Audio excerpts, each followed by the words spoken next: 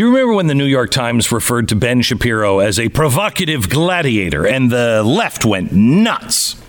Shapiro goes viral every couple of months, and every time it's a spectacle. Anytime anything big happens, suddenly you start seeing screenshots of a Shapiro tweet everywhere. It is the reason why the New York Times article that I just mentioned went crazy, because they referred to him as the voice of the conservative millennial movement. And if you need proof of that claim, you can find hours of Libs Get Wrecked by Ben Shapiro compilations on YouTube. Most recently, he was asked to write an article for Politico. We're going to talk to him about it. The staff went out of their mind. His crime? He wrote an article for Politico at their invitation, defending Republicans who oppose the second impeachment of Donald Trump, which is somehow more ridiculous than the first one. In response, he called the journalists fragile little babies and mocked their phony outrage. He usually triggers AOC, which isn't that hard to do, but Shapiro does it with style and grace. Although they almost agreed recently, AOC had to ruin it by accusing Ted Cruz of attempting to murder her. Ben Shapiro, world-renowned for his ability to expose hypocrisy, call out idiocy, and to do it at an extraordinarily high rate of words, really fast. It's why people who are on the deranged left actually wish for Shapiro's death. That is not an exaggeration. Last year, a guy was arrested for trying to kill Ben. Although he has been targeted by the far right, in 2016, the Anti-Defamation League determined that he was the most frequent target of anti-Semitic tweets against journalists. We seem to be living through one of the most chaotic times in human history, and Ben Shapiro will go down as an important person in this insanity. New York Times was actually right. Ben Shapiro is really a cultural gladiator, caught in the fight to save our republic, to save America as we know it. Today on the Glenn Beck Podcast, Ben Shapiro.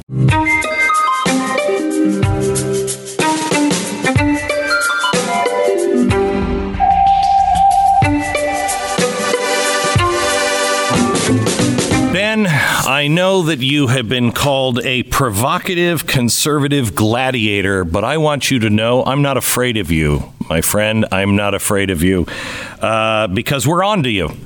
Marjorie Taylor Greene has exposed you, and she claims, you're Jewish. I don't know if that's true or not. But if you are indeed Jewish, I would like you to explain her theory on the Jewish space laser that apparently PG&E has that can target California, starts the forest fires, and PG&E, of course, either owned or operated or invested. I don't know exactly her tie, but the Jews are involved. Explain. Well, I mean, first of all, you should be more afraid of me, not less, if indeed I am in control of the Jewish space laser. I mean, sure. I don't know what your status is. All I can say is that with pinpoint precision, we can circumcise all those we wish to circumcise using the Jewish space laser. Really? I didn't know that. It's an amazing thing. Right. It's an amazing thing. Now, I mean, there's the amount of control Jews exert over the world in the minds sure. of anti-Semites. Sure. I wish I were that optimistic, to be frank with you. There's a very old joke about two Holocaust survivors who are sitting around reading the anti-Semitic newspapers, and one says to the other, "Oh, why are you laughing?" The other one says, "Because this newspaper makes me so happy. We're in control of so many things."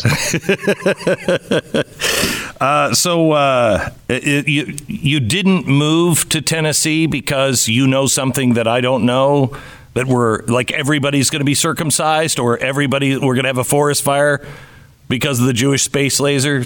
And if you're in Tennessee, it's fine. Well, all I can say is that I bought an enormous amount of unused desert land right along the Nevada border. Really? And I'm not going to say what comes next after that. Okay. All right. Ben, good to talk to you. It's crazy how different things are since just the last time we sat together in the same room. America does it exist anymore as we know it? as we knew it? Does it really exist? Well, I mean, I think that all of the problems that were undergirding our last conversation still exist. I think in many ways they are worse. And I think that they are going to grow worse over the coming period unless there is a coalition that forms not just of people on the right, but also people who are moderate, people who are traditionally liberal. Because the real threat to the republic is really not even a right-left gap as much as it is a left versus everybody else gap. I mean, there's a whole side of the aisle that really does seek to destroy fundamental American freedoms in the name of unity. And, you know, when Joe Biden took office and he gave his speech about unity, I said at the time that there are two ways to interpret unity. I mean, there are two ways to achieve it. One is there's unity through we agree on the fundamental principle of tolerance for other people's speech and other people's rights. We don't have to agree on everything, but we have to agree that you have a right to live your individual life. And we can have unity that way, which is unity through a certain amount of baseline agreement and then a lot of diversity piled on top of that sort of baseline agreement. And then there's unity through the purge. And it seems like the hard left is in the ascendant. The unity through the purge method seems to be what they prefer at this point. And that's why you're seeing this sort of full-scale assault on First Amendment freedoms ranging from speech to the press to religion, unfortunately. And Joe Biden apparently isn't aware of this cycle. I mean, in Seattle alone, you know, they had the first lesbian sheriff in King County. She's gone. You had the first black chief of police in Seattle. She's gone. Because once you get in, you're not progressive enough. The left is never happy. And so they purge and purge and purge. What is that going to mean to the Biden administration? You know, the big problem is that the Democratic Party is trying to square a circle here. And that is that they are really at the heads of a revolutionary movement. And the revolutionary movement requires constant revolution. And so if you are at the head of a government and your entire movement is suggesting that government does not have the power as the full corrective to American society. In fact, the way the government is constituted is in and of itself a white supremacist institution and a threat to the sort of utopian future that you hold dear. There's been an attempt by the Democratic Party higher echelon to sort of capture the mood of the woke and capture the passion of the woke and channel that toward systemic change from within. This is something Barack Obama, I think, tried to do. But I don't know that that's going to be able to hold over the course of time. It's just going to be a constant turnover. It's either going to be turnover within the system or it's going to be attacks from without the system. And you're seeing some of both of that, right? You see the violence is not abated in places like Portland. It's going to continue to sort of foster in places like Portland. You're going to start. There will be riots during the Biden administration. It's not going to all go away just because Joe Biden is president of the United States. At the same time, what you're going to see is an attempt by the Biden administration to sort of either co-opt the rioters and the protesters and use their passion, per se, or to make a deal with them where they say, OK, you know, if you guys just put this off for a little while, we will give you X. Well, the problem is once you give them X, then they want Y. Once you give them Y, they want Z. Right? The revolution is never satisfied. This is the problem with radicalism. So, but I think these people, I mean, I don't know. Do the people in the administration that are speaking the language of revolutionaries, is this the Clinton kind of grifter kind of class that is looking at things like the Great Reset and they know they can be in a ruling class and they're just using these revolutionaries as fuel right now? Or do they actually believe this stuff? I mean, I think it's sort of halfway in between. I think the number of people who are so nefariously motivated that they understand their own motivations to be corrupt is pretty small. Very few people truly believe in sociopathic fashion that they are willing to do the wrong thing in order to achieve the right result. And so they sort of buy into the baseline premise of the woke, which is that America is a fundamentally racist institution, that America is white supremacist, the sort of premises of the 1619 Project. And then also that happens to allow them all sorts of fodder to push forward with an agenda they were already going to seek anyway. This is why you're seeing the language of quote unquote racial equity, like Ibram X. Kendi style racial equity, being pushed into every element of the Biden administration. Everything. It's not just that it is relegated to race policy. It's being pushed into economics. It's being pushed into the environmental policy. It's being pushed into COVID policy. Right? It is an all-purpose lever in order to achieve things that you already wanted to achieve. So I think the answer is some of both. I mean, they're using the woke in order to achieve their goals. And also, they don't fundamentally disagree with a lot of the premises the woke actually believe in. Why do we have troops, 6,000 troops still around the Capitol with razor wire fences now? I mean, I don't know. I mean, honestly, it's one of those situations where you hope that the people who are ordering that sort of stuff are not politically motivated and they actually have intelligence that we haven't seen.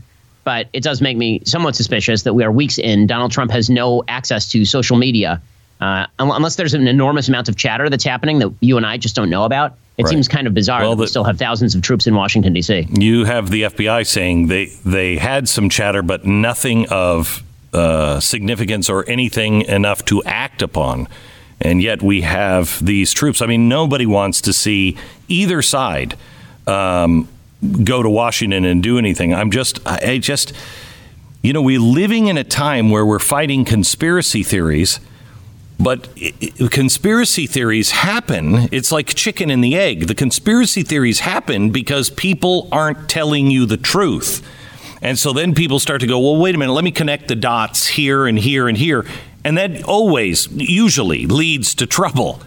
But we're not having any transparency on anything. So what do people do who are really concerned about things and no history? I mean, it's really obviously concerning, not only because you see the hypocrisy and the sort of double standard, right? I mean, the same people who are cheering the fact that there are thousands of troops in Washington, D.C. 5 minutes ago were saying that federal troops in Portland were the cause of rioting in Portland. Correct. But beyond that, there's something that's really ugly that's been happening, which is that the January 6th riot, which was an act of evil, I mean, it was a criminal act of evil, that riot has been used as an excuse in order to, again, achieve a bunch of purposes that the left has wanted to achieve. And then when you get suspicious, they say, well, your suspicion is just another form of conspiracy theorizing. There was this sort of bizarre circular reasoning that we saw over from an outlet that I very often like, Axios. Jim Vandehey wrote a piece maybe 3-4 weeks ago in which he said Blue America is ascendant in every area of American life. They're ascendant in all the institutions. They're ascendant in Hollywood. They're ascendant in corporate America. They're ascendant in government. They're ascendant everywhere. And this means that there's going to be a radical rethinking of everything from speech to freedom of religion. And then about a week ago, Axios wrote a piece quoting Tucker Carlson, saying that the right is coalescing around the idea that the right is being silenced and that the right is going to be essentially cudgeled into quiescence about all of this. And the angle of the piece was that it was sort of paranoid to think that. And I literally just clipped his piece from 3 weeks ago. And I said, I'm not saying it. You're saying it. Right. There's this gaslighting, this mass gaslighting that is going on that is so incredibly dangerous. And you see it most often when it comes to the way that people treat the cancel culture and freedom of speech. There's this idea where you're not allowed to write or say anything that crosses us. But you know what? If you go over to your own side of the aisle, you can totally say it over there. You get this all the time. Glenn, you've received it. I've received it. That if you go on an outlet that is not right wing, then people on the left cudgel the left-wing outlet or the moderate outlet for even having you. And they say, well, you can go hear Glenn Beck on Glenn Beck's show. You can head on over to The Blaze, or you can hear Shapiro over at the Daily Wire. That's not a big deal. And then the next move is, okay, now that they're all in this little area that we've defined for them, now we just air bomb it, right? Now we just go after the methods of distribution. We make sure that they can't be reached. And if you sound off about this, their response is, we're not trying to do that. That's crazy. How could you say that we're totally trying to do that? And then once they do it, they say, well, of course you deserved it. Right. So there's this constant sort of moving of the goalposts where if you notice at any point, then they gaslight you. If you notice what's happening at any point, then they just say it's not happening. Right. And then once it's already happened, they say, well, of course, you deserve that to happen because you're a conspiratorial thinker. There's an amazing thing happening over at CNN. I'm convinced. I'd love to hear your opinion on this. I am absolutely convinced that Brian Stelter is like a self-appointed leader of the band to take away everyone's instrument and everyone's sheet music that doesn't play exactly the way he and CNN think. They are now behind a lot of this movement to get Fox and some of our other allies off of cable by going after these companies, and they are inside trying to go after their competitors. It's pretty amazing. So Brian Stelter, it was probably 5 years ago, I was on Stelter's show, and we were talking about bias in the media, because I said CNN is a biased source. And he said, well, if you think CNN is so biased, you should try to come work over here someplace like CNN as opposed to starting your own outlet. And I said to him, Brian, you offering me a job? Because I really don't think you are. And the answer, of course, is no. CNN doesn't want to offer any conservative a job, right? You can only be a CNN conservative if you then parrot the sort of anti-Trump, anti-conservative, Correct. the Republicans are the bad guys line. I was the minute probably you don't do that, you're no longer on CNN anymore, right? You're supposed to be the Lincoln Project conservative. And then they say, okay, well, you go over there and you just go watch Fox News. Right? Fox News is okay. And then you have Stelter saying, you know, we need a concerted attempt to take Fox off the air, not just by advertisers. Let's go after their advertisers, but also let's tell Comcast to take Fox News off the air. And it's not just Stelter, unfortunately. You've seen this repeated on MSNBC. Yeah. You've seen this repeated over and over by Margaret Sullivan, the media columnist at the Washington Post. This is now her bag. You've seen, in terms of social media, which is the next step, you've seen Kara Swisher at the New York Times and Kevin Roose at the New York Times pushing this stuff super hard. The telltale sign, by the way, that somebody is doing this is when they start citing Media Matters as their objective source on what deplatforming means. And they're doing this. Like, they're actually doing this. Margaret Sullivan wrote a column the other day where she said, you know, we shouldn't allow people to write for opposing outlets because it legitimizes them, and we should try to deplatform Fox News. You know, Media Matters says this really isn't cancel culture. And it's like, okay, so now you are literally having, you're doing the equivalent. Yep. You're doing the equivalent of asking O.J. Simpson for his definition of murder and then using that as the baseline for how we should adjudicate murder cases in the future. If I'm not mistaken, didn't you write for the Washington Post? Didn't you write a op-ed for the Post? So should we deplatform the Washington Post? Yeah, in 2016. But that was okay. See, I could write for the Post in 2016 when I opposed Trump, right? But then I'm not allowed to write for anybody anymore because back in 2010, there was a bad tweet that I've explained a million times and also apologized for. Even though 2010 is before 2016, the magical thing about how cancel culture works is that the time machine only works sporadically. Right? 2016 was after 2010, but not when I was saying not nice things about Trump. The minute that I said that people should vote for Trump in 2020, then 2010 was before 2016. And at that point, you could actually go back and uncover my old tweets. It's really convenient how the time machine works. Ben, I got into a lot of trouble here recently because I spoke about digital ghettos and the ghettoization. If you were a Jew in Nazi Germany, you were fine. You could do whatever you want behind the wall. But if nobody's seeing you, if nobody's hearing you, whatever you're doing on the other side of the wall or whatever is being done to you on the other side of the wall, nobody sees.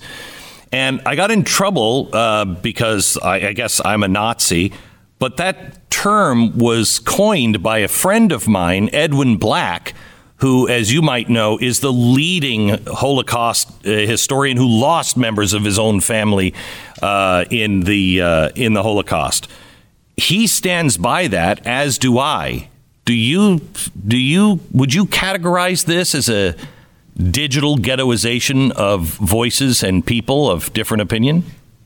Well, I mean, the fact is that the term ghetto goes back long before the Holocaust, right? Yeah. I mean, Jewish ghettos existed in Europe going back centuries and centuries and centuries. In fact, the word ghetto comes from ghetto. It's the Italian. It actually began in Italy long before the Nazis had anyone had ever dreamed of Nazis or the Nazis had been around. Jews had been placed in, fenced off areas of major cities. In fact, one of the my Rothschild's friends who owned the Jewish space lasers, one of the ways that they were very instrumental was in opening up the ghettos in the 19th century in France and other places around Europe. So I don't think that the term ghetto itself, unless we are specifically referring to the Nazi ghettos, which again you weren't free within those areas, right? Yeah. You were much more restricted. If we're talking about just ghetto as a concept, I mean, there's been talk of ghettos, for various groups all over the planet for a very long time. So I think it's fairly obvious, Glenn, that you're not an anti-Semite, nor was your use of the term digital ghetto meant to suggest that today's American conservatives are anything like Jews who were being victimized by the Nazis in 1941 in Warsaw. But the argument is freedom of speech doesn't mean freedom of reach. Well, I guess. I mean, no one is guaranteeing that when I, started with Facebook that I'd have 3 million, followers or your billion followers or however many you have. I mean, we worked for that. So it wasn't a guarantee of reach. We've worked for that. But I mean, the basic idea of freedom of speech is not freedom of reach. It is a bizarre one, and it goes to a sort of behavior that you see more and more commonplace in terms of leftist philosophy, which is that you have rights, but only within the private confines of your home. Essentially, freedom of religion doesn't exist outside the private confines of your home. If you're a religious person, you can't be religious in your business dealings. You can't be religious in your school dealings. You can't be religious in your social interactions. Religion is confined to the home. And freedom of speech, same sort of thing. You're free to speak. No one is going to allow you to speak on their platforms. And we're going to make sure that no one does business with you. And we're going to make sure that nobody ever listens to you. But sure, you can scream into your pillow at night. And if that makes you feel better, then I guess that we can call that freedom of speech. The basic notion that what's kind of amazing about all of this is that the same people who are currently saying freedom of speech is not freedom of reach are exactly the same people who suggested that we need campaign finance reform because we didn't want people using their money in order to achieve more reach than other people. Right? The same exact people who have said things like, you know what we should do? We should have campaign finance caps so that everybody has an equal amount of access to the viewing public. Right? They've actually suggested in many cases, like Seattle, I know they've done this, or they've suggested it, taxpayer-funded campaigns that everybody's spending the same amount of money, sort of like a middle school secretary campaign where you can only put up a certain number of posters because you wouldn't want one person dominating in the freedom of reach. So the same people who fully understand that the amount of reach that you have is very impactful are exactly the people who are saying that reach shouldn't matter when it comes to freedom of speech. And that, of course, is an absurdity. I'm also seeing the argument made all the time that freedom of speech is really a First Amendment thing. It's about the government. Yes, I agree. It is about the government. But freedom of speech as a value is not about the government. Freedom of religion as a value is not about the government. And when we talk about legal rights being protected, your legal rights are protected so long as there's a cultural force behind the enforcement of the legal right. But the minute that the cultural force goes out of the argument, the legal right is next on the chopping block. And we all know this. I mean, if anybody thinks that 20 years from now, the left is going to be just as sanguine about First Amendment protections in their broadest form at the legal level as they supposedly are now, isn't watching. We've already seen members of the Biden administration, people like Richard Stengel, who actually is heading up one of the media wings of the Biden. I think he's the transition guy at the U.S. Media Group or something, like Voice of America.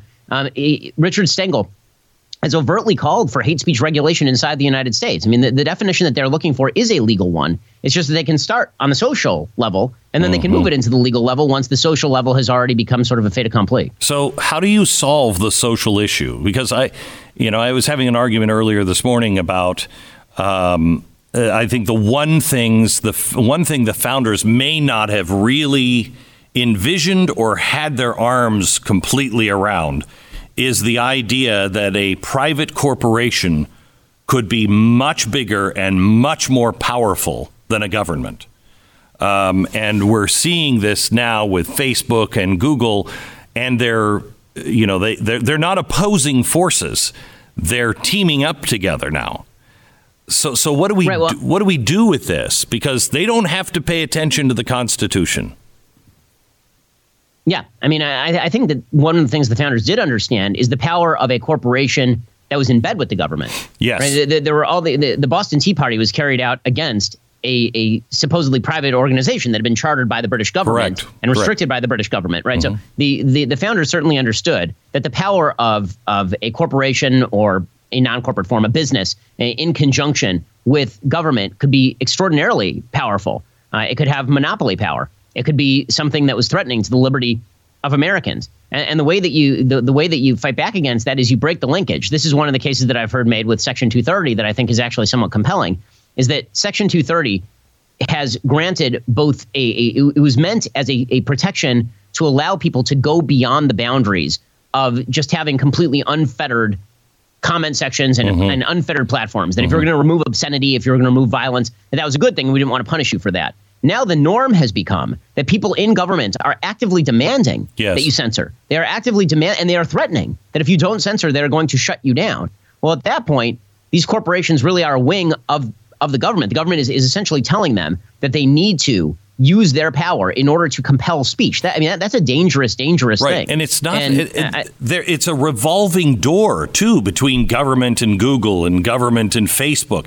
The people go from working from one administration into those organizations, and then when the administration comes back their way, they leave there. And it's a farm team, it seems. Well, there's also a real problem, which is that these tech bros, and they're not victims, but they are in one sense, which is that they're being battered about. You've got members of the government who are telling them that they need to restrict the content available on their platforms, and you'll see members of the tech bro contingent, right? You'll see Dorsey, you'll see Zuckerberg, you'll see Sheryl Sandberg. You'll see them actually say, we would love for you to regulate us. Please regulate us, right? They'll openly say this. They'll say, we want to know what the standard is so that we can just abide by that standard. After all, we're the biggest players in the space. We can abide by any standard you want. Our competitors can't, right? We'll have market capture at that point. So just tell us what to do. And government is saying, well, we can't tell you what to do because the minute we tell you what to do, we have violated the First Amendment. So instead, what we're going to do is we're going to pressure you into doing what we want you to do. And you will, quote unquote, voluntarily take that action in order to restrict speech.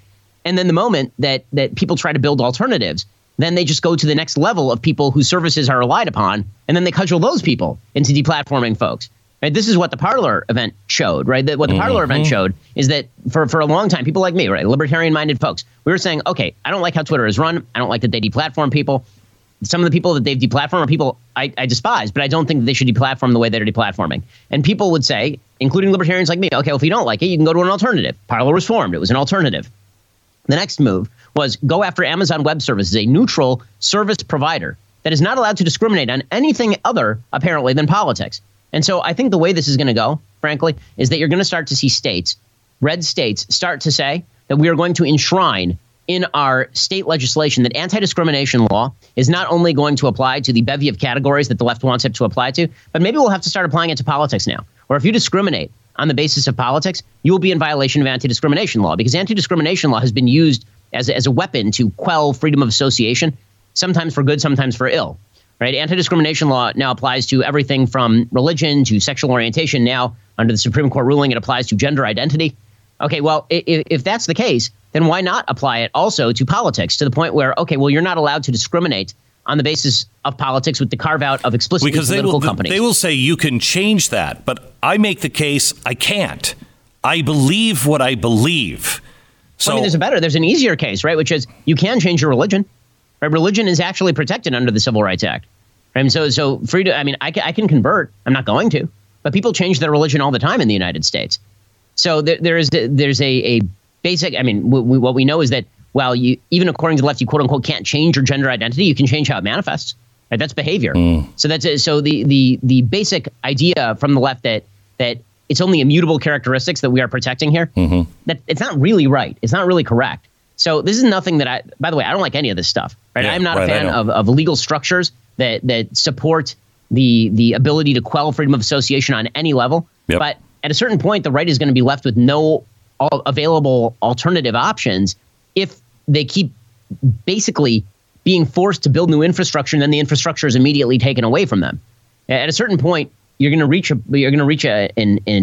point in the market where monopoly really does apply. I mean, at what point do you start saying, okay, well, you can build your own Parler and that's fine. And then you take away Parler. Okay, well, you can build your own Amazon Web Services. Okay, we build our own Amazon Web Service. Okay, well, you know what? You're going to have to build your own fiber optic cable networks that span the entire United States. Like, there's no way to keep up. Parallel fiber optic networks? Like, what in the world are you talking about at a certain point?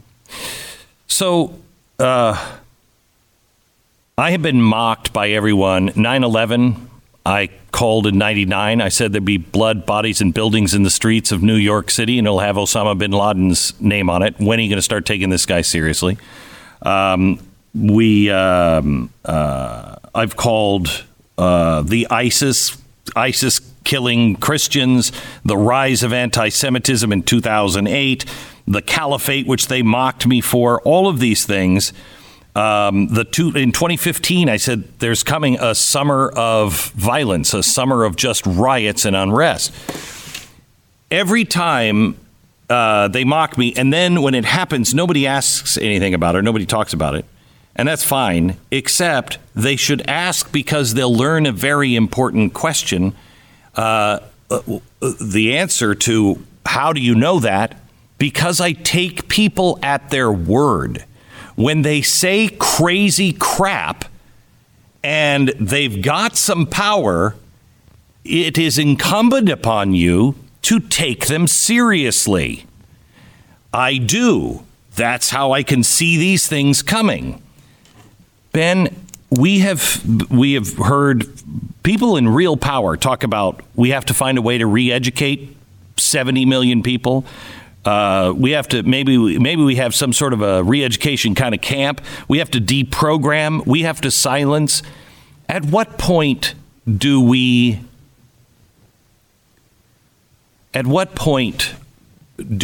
find ourselves, in retrospect, being really stupid by saying it can't get any worse than this? Well, I mean, I think that we're at that point every single day.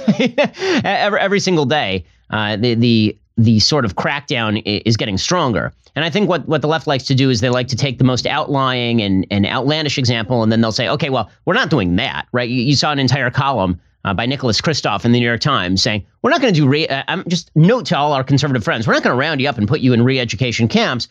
All we're really going to do is tell you that you're not allowed to watch the channels that you want to watch, and we're also going to make sure you can't visit the websites you want to visit.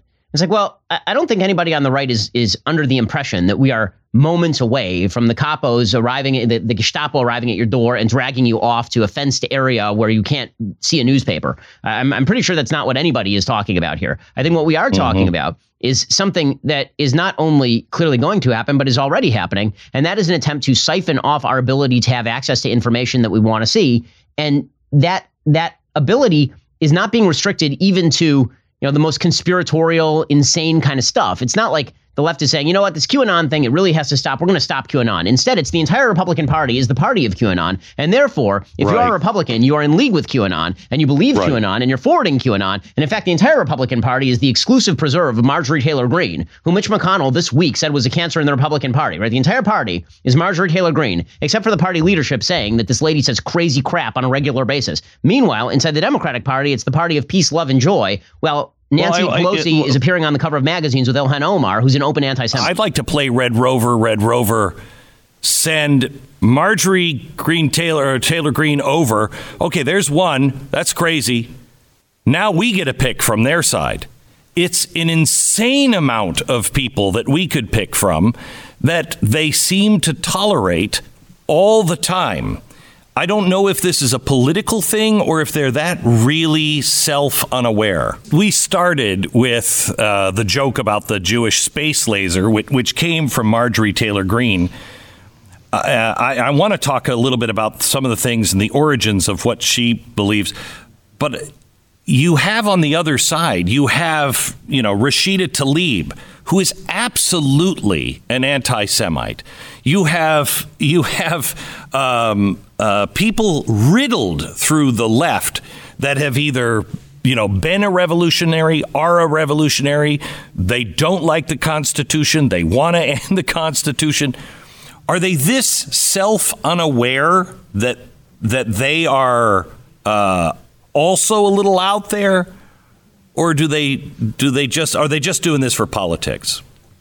Well, I mean, they're certainly doing this for politics only. And we're all old enough to remember when it was not Marjorie Taylor Greene and it was Steve King, and when it was not Steve King and it was Christine O'Donnell and it was not Christine O'Donnell, it was Todd Aiken. I mean, they've been doing this as long as I'm alive, is they find some rando Republican who says some crazy thing, and then every Republican in America must answer for this crazy thing. Meanwhile, I got Nancy Pelosi on the cover of a magazine with Ilhan Omar, and it's like, well, that's just the way things go. 5 minutes after she was about to censure her for her anti-Semitism. So it is a deep-rooted ideology on the left, unfortunately. And you have Mitch McConnell coming out this week and saying that the things that she said are a cancer. Well, you don't just kind of coexist with cancer. You got to cut that out. But you can't silence people. And you also, it's not the people of Georgia didn't elect somebody that Mitch McConnell likes or Nancy Pelosi likes. They hired a representative. I don't like I don't like Warnock that they also sent, but they sent. So what do you do? Yeah, I mean, this is again part of the game that's being played here, which is, okay, so you condemn everything that Marjorie Taylor Greene says, all this conspiracy nonsense, the looniness, all of it. But do you want to expel her from Congress? And you say, no, there's really not a ground to expel her from Congress until she does something that is corrupt or criminal. And then you can expel her from Congress. Then they say, well, that must mean you agree with her. Right? In the same way where you can say, I don't like what Trump was doing for months after the election. And I don't like the January 6th riot. But you can't impeach Trump for saying inflammatory things because that's politics. Lots of people say inflammatory things. They say, well, if you're not going to vote to impeach him, that must mean that you like the January 6th riot. Right. This is always the game, right? If you don't give me exactly the thing that I want, then you're on the side of my opponents. And then once you give them what they want, then they go on to the next thing that they want. in which case you become a villain again, right? Mitt Romney finds this out every 3 months or so when he does something that they love and he's the champion of the greatest guy ever. And then 2 months later, he does something they don't like and that he's back to being horrible old Mitt Romney from Bain Capital with the dog strapped to the top of his car. Tell me, I don't know much about QAnon other than just to, I don't have to go too deep to go, well, that's ridiculous. I'm not going to spend my time here. But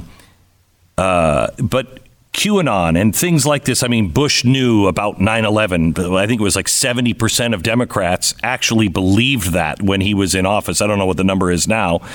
Is this because of just a political agenda? We do this to each other, or is it the lack of transparency? Something doesn't feel right, and, we had planes that were flying people back to Saudi Arabia, on 9/11. Everything else is shut down. So people just kind of look at that and say, well, it's got to be something.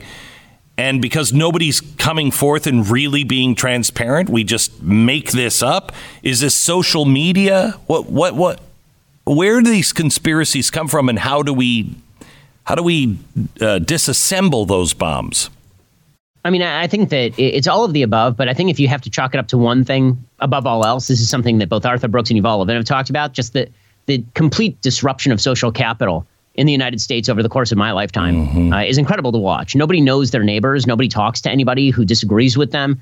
We have these online silos where we talk only to each other. Now you have the left clubbing people back into their arena, right? Yeah. If you venture out, then you're a bad guy, and we have to club you back into place.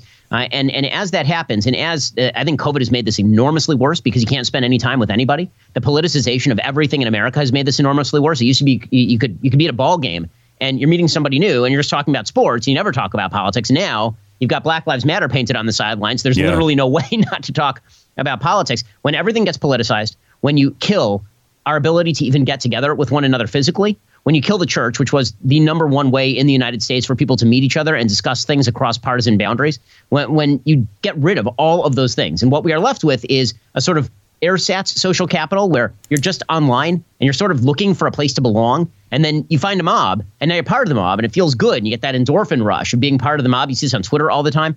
Once you find your mob, it's very difficult to leave your mob. And the thing about conspiracy theories is they do create this enormous level of solidarity. It requires social buy-in in order for you to believe in a conspiracy theory. And the crazier the theory, the more social buy-in it requires, right? The more loyalty there are between the members and each other, right? Cults are very, very loyal to one another. And so you see this online. Online has made it possible for a nut in California to find a nut in New York, and then for them to form a social bond in a way that they just would not have been able to do before. And when you have all other avenues of meeting people and hanging out with people and getting to know people that are foreclosed for you, and that's been more true at this time in history than any other time in modern history, then you're going to see a radical rise in that sort of thing, for sure. So here we are sitting here, and we are being shut up with COVID. I mean, I see what's happening with Cuomo, the unbelievable madness that is Andrew Cuomo, and same with Gavin Newsom. Now we have Joe Biden doing executive order after executive order. They are going to attempt to make Washington, D.C. a 51st state. They are going to pack the courts.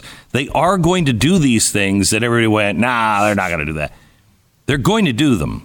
Is there a point to where the average Democrat, or do they even exist anymore, that the average person that really doesn't like fascism might wake up and go, wait a minute, we might be on the wrong side here? Because there's this weird marriage going on now with people who never thought that they would ever have anything in common politically. And we can talk. We're fine. We're fine.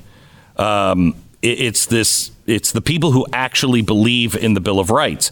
Do those people exist as the average Democratic voter? I mean, I think they do, but I think they're going to have to make a choice. I don't think that the future of America relies on conservatives nearly as much as it relies on people that conservatives disagree with, and who now are forced to a particular choice. And that is people who are politically liberal, agree with a lot of the policy prescriptions of the left, but don't agree with the fundamental way in which the left is approaching how to get those policy prescriptions done. And so if you are a liberal and you believe in bigger government, universal health care, and you believe in a smaller military and all the things that the hard left wants, right? Defunding the police, all these things, you actually believe in those things, but you also believe in freedom of speech, and you believe in freedom of religion, and you believe we should basically leave each other alone. You just want the government involved in certain areas to rectify certain imbalances. You have a choice to make, and the choice is this. Are you going to side with the left, which might arrive at utopia sooner but run over more people? Or are you going to side with conservatives who have a different vision of the future of the country than you do, but who are also believers in some of the same fundamental values that you believe in? So you're going to have to choose between the policy preferences that you have, which maybe you'll be able to convince conservatives eventually that you'll get a victory that way, but it's going to take a lot longer. Or you just go along with the people who are willing to basically run directly over anybody in their way. And you're seeing that battle play out right now. I mean, you saw that in the Harper's Weekly letter where you saw 150 liberals saying cancel culture is bad. It's like, okay, well, here's the thing. If cancel culture is bad, I'm going to need you to every once in a while stand up for a conservative being canceled. Yes. Like that's what I'm going to need from you. It's not because what I get from so many members of sort of the traditional liberal side is, yes, cancel culture is bad, and I hate it when it happens to me. It's like, well, yes, I would imagine that you hate it when it happens to you. The difference between you and me is that I will defend you when it happens to you, and you won't defend me when it happens to me. Right. It's an amazing thing. And do you remember when obviously? Do you remember when they tried to cancel? Who was the director? Worked for James Gunn. James Gunn. Guardians of the Galaxy. Yep. Okay. Yeah. I believe you stood up for him. I stood up for him. That shouldn't have happened to him, even though we radically disagree. You know, what he said was nonsense, but should he be fired for that? No. Right. But they don't do that on the other side. That's right. People on the right routinely do this, right? If I see, how often have you tweeted that somebody shouldn't be canceled who you disagree with? In really serious ways. Yeah, I do it, I would say, at least once a week. At least once a week, there's somebody who gets canceled. And I say, I disagree with this person on virtually everything.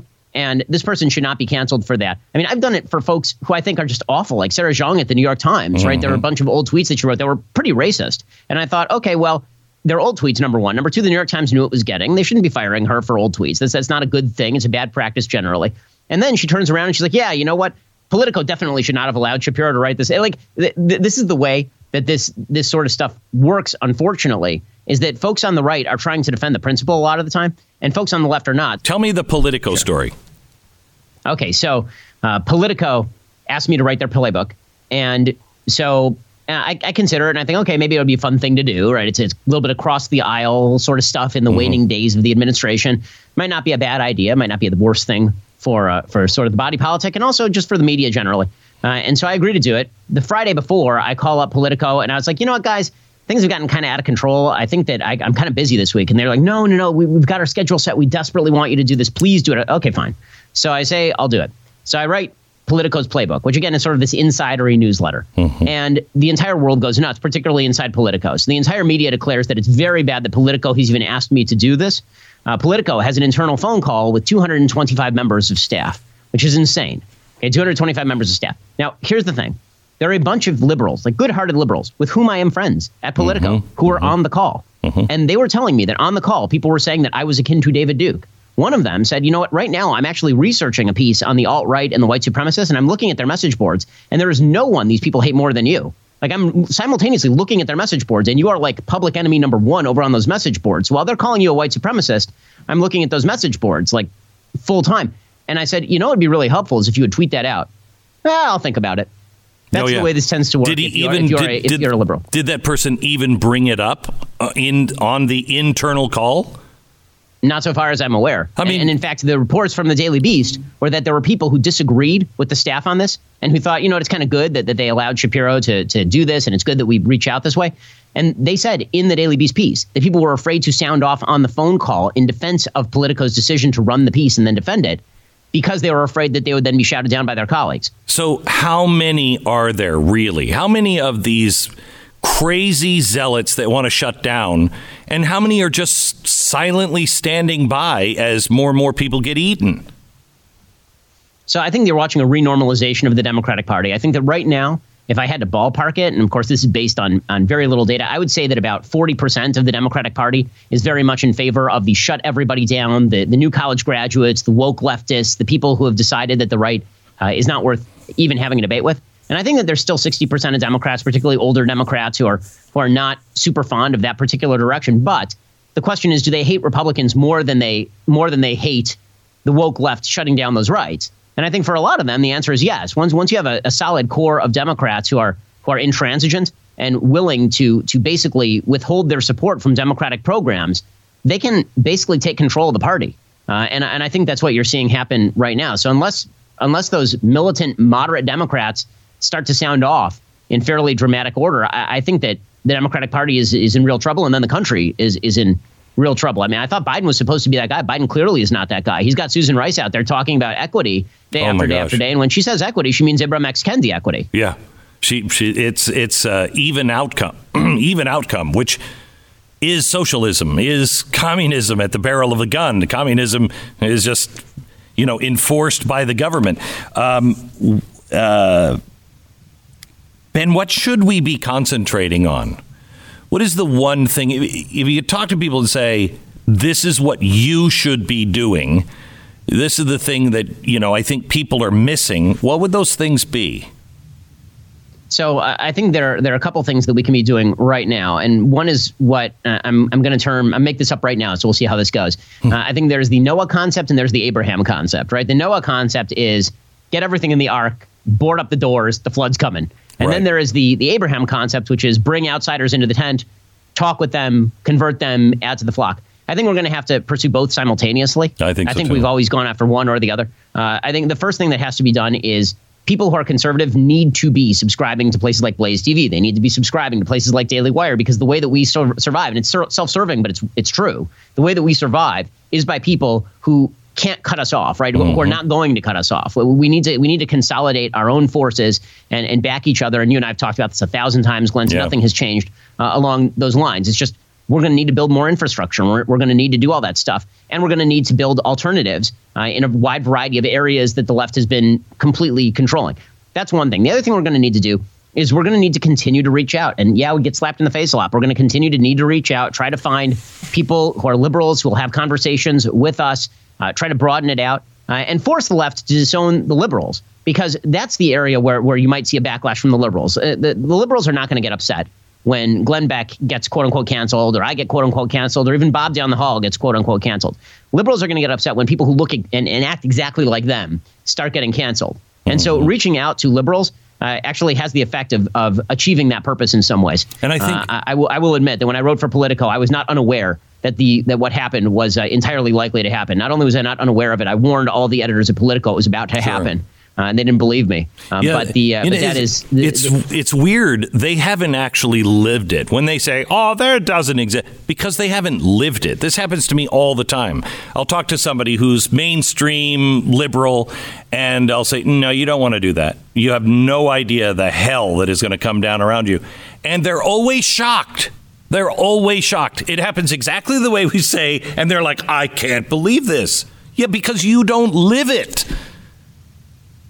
Right. Now, the cancel culture for them only exists when they are canceled. And I mean, this is the modern version of conservatives, a liberal who's mugged by reality. Right now, an anti-leftist is a person who's mugged by the left. And if you're never mugged by the left, then you have no reason to think that the left is a threat to you or the things you hold dear. But the left is on a mugging spree right now, and they will go after pretty much anybody who crosses them in any way. So I think that both as a strategic matter and as a moral matter, we should be reaching out to people who are traditionally liberal, who disagree with us on politics. We should do it because it's always good to have those open conversations and make some friends with whom we disagree. And on a strategic level, if those people then get canceled because they've had a conversation with us, then maybe reality will set in and they'll realize how much of a threat their left flank is. And I think it's, what you said, start reaching out to those people. I think it's important to not talk about policies, but talk about the principles that we have in common. Freedom of speech, come on, man, can you give me the Bill of Rights? If you agree with the Bill of Rights, then we're good. We're good. And I think if we can start relaying some of those lines that, our parents had, our grandparents had, where there was certain fundamental principles that pretty much everybody was for. I don't think people are that different when it comes to the principles, although they are drifting. Let me go to the Noah concept. You mentioned earlier about states. I really think I'm all for secession myself, not for us, but for them. I mean, we've got all the We haven't left America.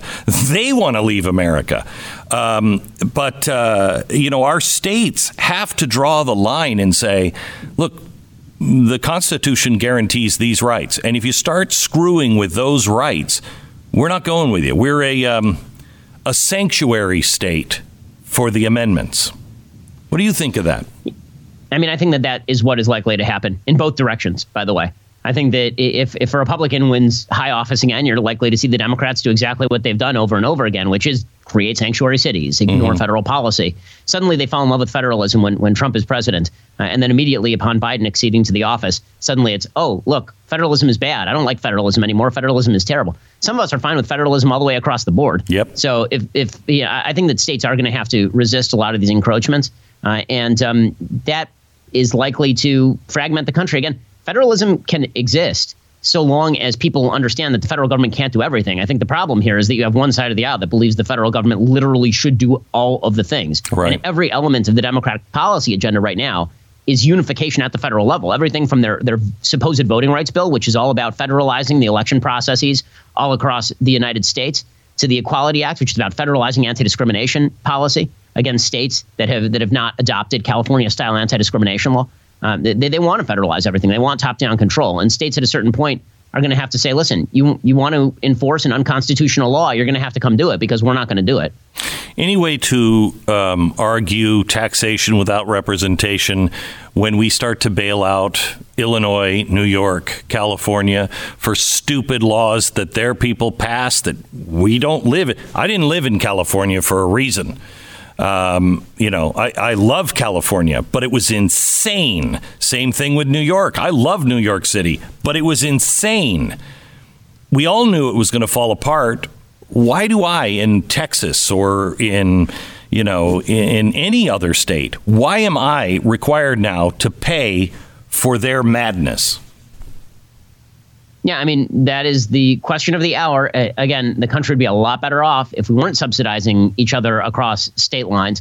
The argument the left will use is that, it's red states that are disproportionately poverty stricken. And so if you look at the net outflow of tax dollars from places like New York, they're very often going to red states where there are military bases or where there are more poor people. Yeah, that's called a federal program, right? There's a federal anti-poverty program, and that applies equally to everybody across all of America. And so if there are more people in one state than another, then people in one state might receive more net dollars. But if you're talking about bailing out governments for bad decisions, that's a completely different thing. And the idea that the federal government should be bailing out California's debt because California decided to take on billions of dollars in debts to teachers unions they can't pay back, and Texas now is supposed to pay that back.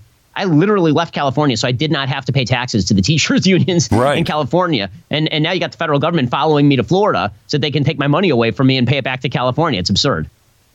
So what do we do? How do you fight that?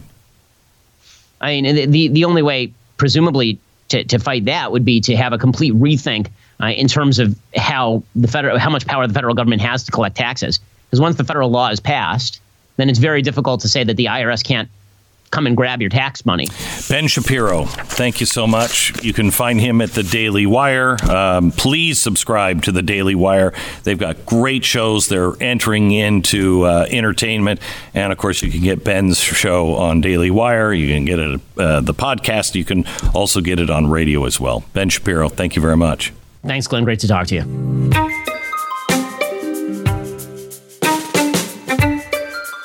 Just a reminder, I'd love you to rate and subscribe to the podcast and pass this on to a friend so it can be discovered by other people.